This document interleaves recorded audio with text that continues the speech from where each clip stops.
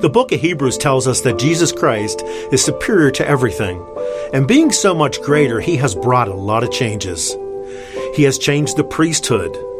He brought the change in covenants. And maybe the most important thing Jesus has changed, me. I was a lost sinner, far from God, rebellious, and Jesus not only took away my sin, he made me a new creation. He's made me hunger and thirst for the things of God. He changed me. The Holy Spirit lives within me. God's law is written on my heart. I was dead in my sin. Now I am alive in Christ. Why Jesus? Because he changes how I live. Open up your Bibles with me, please, to Hebrews chapter 11. And in this series within a series, we are really just asking a couple of questions. And the first question is, what is faith? You come into a place like this and you hear that word a lot, right? You got to have faith and have faith in Jesus. And what does that mean? Well, we saw in Hebrews 11, he says that faith is the assurance of things hoped for. There's things that are coming that I'm sure are going to happen, right? And then he says it's a conviction of things not seen. I haven't seen heaven. I haven't seen God. I haven't seen the rewards, but I know I have this conviction and I'm building my life on it. And what he does is he gives us examples from the Old Testament. He shows us what faith looks like. When you really have faith, really have true biblical faith, it shows up like this, right? He's doing more than just defining faith. It should be bringing you to the place and be bringing me to the place where we say, do I have faith? Do I really have biblical faith? That's what we're doing here. Does my walk with Christ look like this? So what have we seen so far? And I was writing the review this week and I was kicking myself. Because if I ever preach this again, I know how I'm going to change it. Because it's all alliterated here. I don't know how it's going to work next week, but here's what we got so far. With Abel, faith worships. With Enoch, faith walks, and with Noah, faith works. And we saw last week with Abraham, faith waits. And today we're going to be looking at Isaac, Jacob, and Joseph, and we're going to see that faith wins. So let's look at verses 20 through 22. It says, by faith, Isaac invoked future blessings on Jacob and Esau. By faith, Jacob, when dying, blessed each of the sons of Joseph, bowing in worship over the head of his staff. By faith, Joseph, at the end of his life, made mention of the exodus of the Israelites and gave direction concerning his bones. And you're like, that is not a lot of material. And I would say that is based on a lot of material. It's funny because when you're going through Hebrews, Abraham got a lot of material. And then you're going to see next week Moses gets a lot of material. But you get to Isaac, Jacob, and Joseph, and here it is. They knew God's covenant with Abraham. And these men knew that out of their family, God was going to make a nation. And that nation was ultimately going to bless the world. And these men never saw the promise fulfilled. But in the last moment of their lives, they believed. And they blessed, believing in that promise of God. They made plans, believing in that promise of God. They had faith in the face of death. And they said, God's word is true. And all of his promises will come to pass. And I have to ask you, what am I going to say at your funeral? Just got real quiet and cold in here. But what am I going to say at your funeral? Or when your family gets up to share a few words about you, what are they going to say? I hope that you're aware that you are writing your obituary with the way that you live your life right now. So, do you have your outline? Here's the sermon. Real faith shows up not only in how you live, but how you die. That's it. That is the lesson from Isaac, Jacob, and Joseph. You're like, that's it?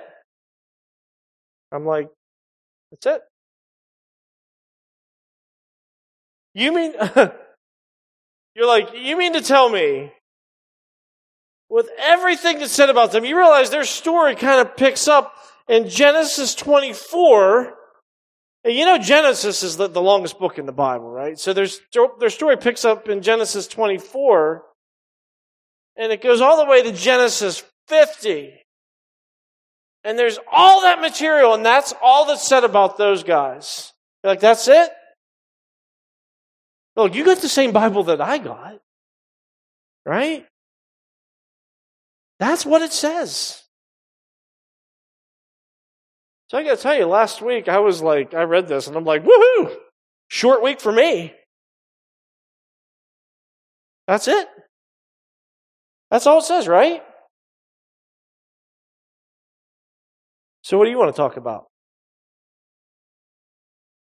I got to tell you though, as much as I wanted to just sort of sit back and be like, that's all it says, that's all I'm going to preach. The end, you are loved. But I got to tell you though, the brevity really bothered me. I mean, it really bothered me. What I did was I went back in Genesis and I reread their stories, actually several times this past week. And I'm like, there's so much more to these guys. I mean, yes, they died believing. We see that in Hebrews. Yes, absolutely. But I was really bothered not by what the Hebrew writer said about them, but what the Hebrew writer didn't say about them. Like, really? With everything that happened, that's it? That's all you got? Like, I went back and read their stories, and I'm like, they had so many obstacles along the way. But they died believing. And I realized that the obstacles that they had in their lives, didn't keep them from finishing their lives in faith. And I just want to commend some things to you because the obstacles that you're facing don't have to keep you from finishing faithfully either. So, here's another sermon. Write this down. Here's 3 things that don't have to keep you from finishing faithfully. 3 things that don't have to keep you from finishing faithfully. You're like, I knew that couldn't possibly be it. I'm just being honest with you. It bothered me. Like, look at verse 20 again. It says, by faith, Isaac invoked future blessings on Jacob and Esau. And I'm like, that's all he said about Isaac? What about the time in Genesis 26 when Isaac was in Gerar and he was worried that somebody was going to kill him and take his wife, right? Because she was really beautiful. So he lied and said, she's my sister, she's not my wife. And then Abimelech, looking out the window, the Bible says, saw Isaac laughing with Rebekah. Now, it wasn't laughing like, hey, did you hear the one about the rabbi in the saloon or whatever? The Hebrew implies that this laughing was more husband and wife intimate kind of thing. Because Abimelech was like, dude, you don't do that with your sister. You lied. Why in the world would you do that? If someone would have taken your wife, we all would have been guilty. You remember that? That was a paraphrase. But where did Isaac learn that behavior? His father, Abraham, did it twice. Did you know that? Genesis 12, Genesis 20. This is mind-blowing. The second time Abraham did it was in Gerar, the same place. 3 things that don't have to keep you from finishing faithfully. The first one is what your parents have done. And here's the thing, look, we all have this tendency to repeat what our parents do, good and bad. Good and bad. And as much as I've said in my life, my father did this, my father acted like this, and my father spoke like this, and I will never do that. I will never do that. You know how many times in my adult life I've said something and I've stopped myself and I'm like, that sounded just like Richard. You're the same. Like it or not, you inherit some things from your parents, good and bad. I see that with my own kids. And I try so hard, and I'm such a failure sometimes. And I see so many times in Cade acting like me. But it'd be easy for us to make the excuse, I can't help it. This is how I was raised. This is the example that I had. Look, none of us grew up with a perfect example. None of us. But listen, at some point you have to take responsibility for your own actions. You aren't going to stand before God and give an account for what your parents did. And on that day, it isn't going to fly to say, I couldn't help it, I had a bad example. On that day, you stand before the Lord. What matters is this. Did you believe God's promise? Because if you did, if you received Jesus Christ, He will forgive you. And you will die believing. So when I read Hebrews 11:20, I'm like, so what about Isaac's tendency to repeat his father's sins? The Hebrew writer doesn't mention that. He only mentions Genesis 27 when Isaac blessed Jacob and Esau. And maybe you know the story. Jacob was the one who got the blessing regarding the covenant to Abraham. And hey, this is a great encouragement because in the end, yes, he repeated his dad's sin, but ultimately he trusted God's promise. And that's what's remembered about it. 3 things that don't have to keep you from finishing faithfully. Number 2, what you've done. Let's look at verse 21 again. It says, by faith, Jacob, when dying, blessed each of the sons of Joseph, this would be his grandkids, bowing in worship over the head of his staff. Some translations say head of his bed. It doesn't matter. All it's saying is he was old and feeble when he did this. That's all that's saying. You know what doesn't have to keep you from finishing faithfully? Is what you've done. So I read this one verse here, and I'm like, wait, that's all that you're saying about Jacob? Really? What about the time in Genesis 25 he convinced Esau to trade him his birthright for some lentil stew? Lentil stew! No! What were you thinking? Apparently they didn't have Chick-fil-A, or maybe it was Sunday when that happened. But what about the time in Genesis 27? With help from his mother, he tricked poor, blinding, old dad Isaac into blessing him instead of Esau by pretending that he was Esau. And what about the time in Genesis 30 and 31? He hornswoggled his brother-in-law Laban over and over. Jacob was a deceiver. He was a self-serving manipulator. You know, when he was born, he's a twin. When he was born, he was second born of the twins, and he was holding his twin brother's heel. And that's a metaphor for tripping somebody up. That's what Jacob means. It means cheater, deceiver. And that picture of holding his brother, tripping up his brother, so to speak, that typified Jacob's entire life. And you know, sometimes we let our past mistakes, we let our besetting sins define us. And we make them our identity. and we just can't get past it.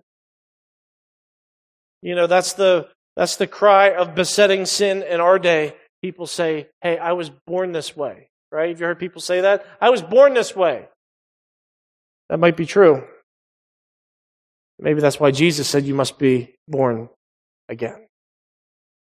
So, you are going to stand before God, and you are going to give an account for what you did. And on that day, it isn't going to fly to say, well, I had this besetting sin. I couldn't help how I was. What matters on that day is this. Do you believe God's promise? Because if you did, if you receive Jesus Christ, He not only forgives you and takes away your sin, He changes you. You don't have to be who you were born. Right? He changes you. And you will die believing. So what about Jacob's sins? The Hebrew writer doesn't mention any of that.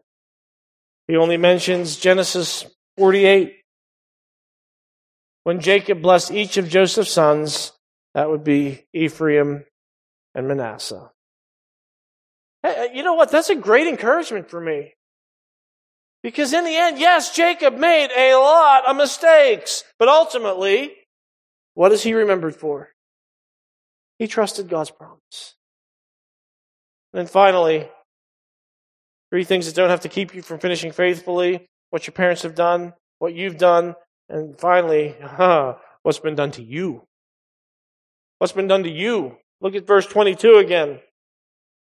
By faith, Joseph, at the end of his life, made mention of the exodus of the Israelites and gave directions concerning his bones. You know where this is going, right? I read that and I'm like, that's all he said about Joseph? That's all? What about the time in Genesis 37 when Joseph had these dreams about his brothers bowing to him and they hated him? And they're like, we're going to kill him. And then they decided instead to sell him as a slave. Remember that? Well, he ended up in Egypt, and through God's providence, he rose to prominence. But then he was falsely accused of trying to sexually assault Potiphar's wife. He was imprisoned and he was abandoned. But God wasn't done yet. Because Joseph prepped Egypt for the coming famine that God revealed to Joseph. Long story.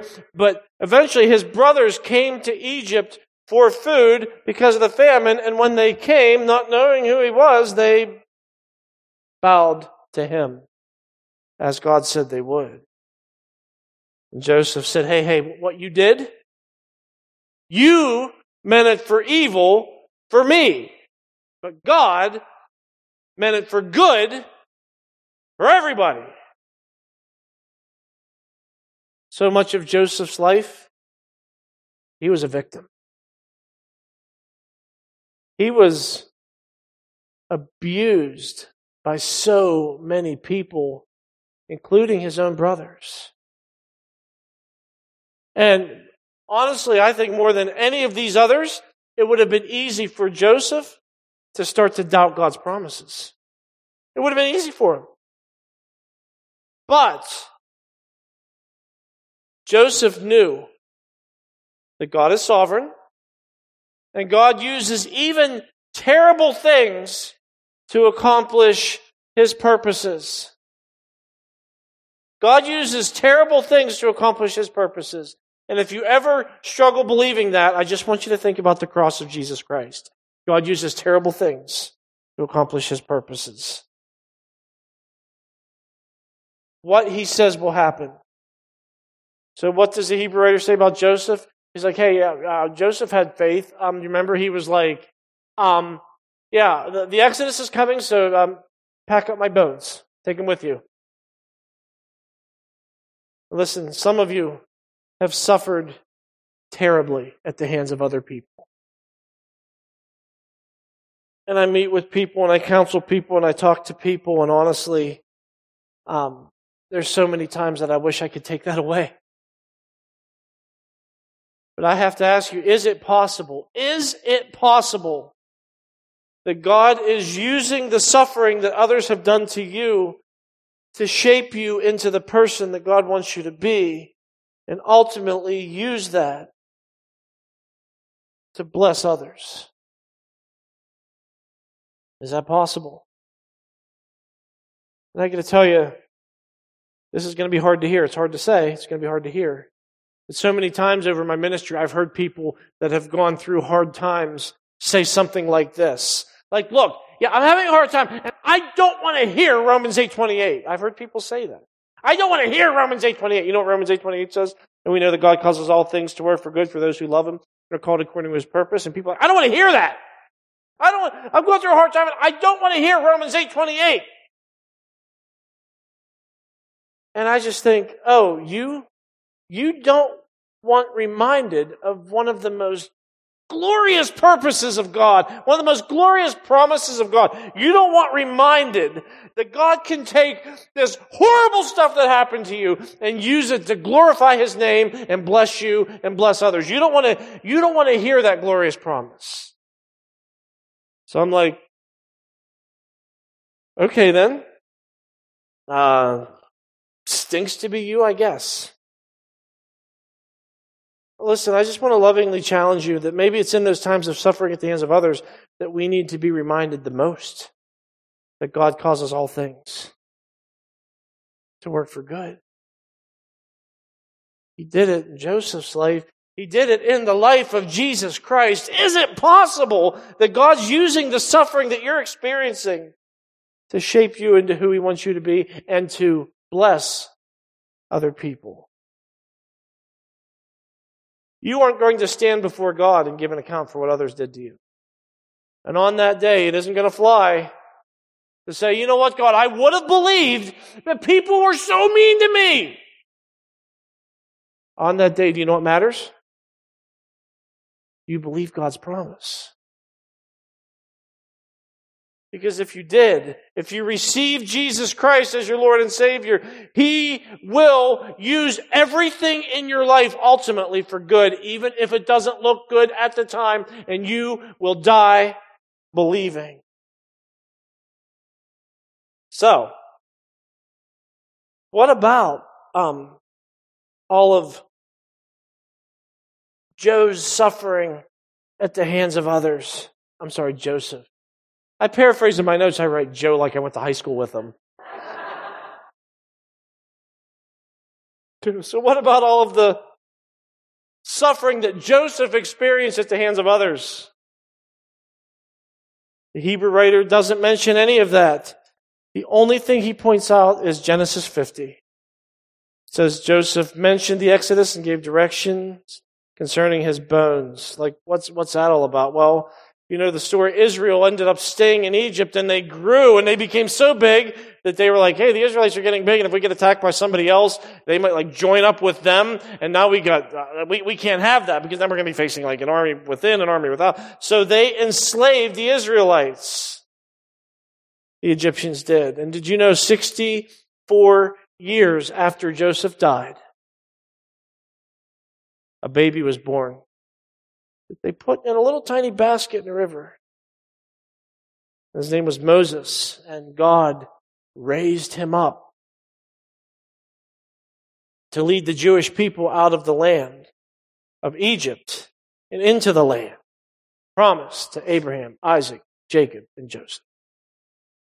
Joseph died a leader in Egypt, but he still believed, despite that, he still believed that his family was going to leave and receive what God promised. That's a great encouragement to me. Because in the end, yes, Joseph could say, I could say, and I know many of you could say, people have not been kind to me a lot in my life. But ultimately, Joseph trusted God's promises. So much happened to these three men. So much. A lot of lows. And you see, it would have been so easy to get immersed into all of that and then miss the point. So I told you the brevity bothered me. The Hebrew writer left a lot of stuff out. And then I realized that is the point. that no matter what your parents have done, or what you've done, or what's been done to you, at the end of the day, what really matters is, do I believe God's promise? The Hebrew writer tells us that God made a promise to Abraham, that he passed along to Isaac, that he passed along to Jacob, that he passed along to Joseph, and it has gone down the chain throughout history, and it's been passed on to you now. But over history, that promise has seen fuller revelation. We've gotten more explanation. And we, because of Jesus Christ, have better promises. Are you passing those along? Because faith blesses others. Bow your heads with me, please. Father in heaven, as we come to your word today, it's staggering what you don't say here. And Father, I just believe that that's what you're trying to teach us. That what matters is, at the end of the day, do we really believe your promises? Because we got all kinds of problems. And it's easy to get so focused on that we lose sight of the big thing. For us, Father, that big thing, you have made a promise in Jesus Christ. You have promised us that you would take our sins away. You have promised us, Father, that we would have eternal life. You have promised us, Father, just even in the meantime, while we're waiting on the ultimate fulfillment of salvation, being in your presence, Father, you have promised us your Holy Spirit who changes us. But Father, I pray today that we are ever mindful that we're writing our obituary with how we live. And might it be said of us, as it was said of Isaac, Jacob, and Joseph, that we died believing you. We pray in Jesus' name. Amen. This is Pastor Jeff Miller, and I would like to thank you again for listening to the podcast of Harvest Bible Chapel, Pittsburgh North. And a question that I get asked frequently from people is this: how can I support your ministry? Well, I got good news for you. It is easy and it is secure. All you have to do is go to harvestpittsburghnorth.org/giving and follow the on-screen directions, and you can give online to support the ministry of Harvest Pittsburgh North. So until next time, this is Pastor Jeff Miller saying thank you again for listening to the podcast of Harvest Bible Chapel, Pittsburgh North.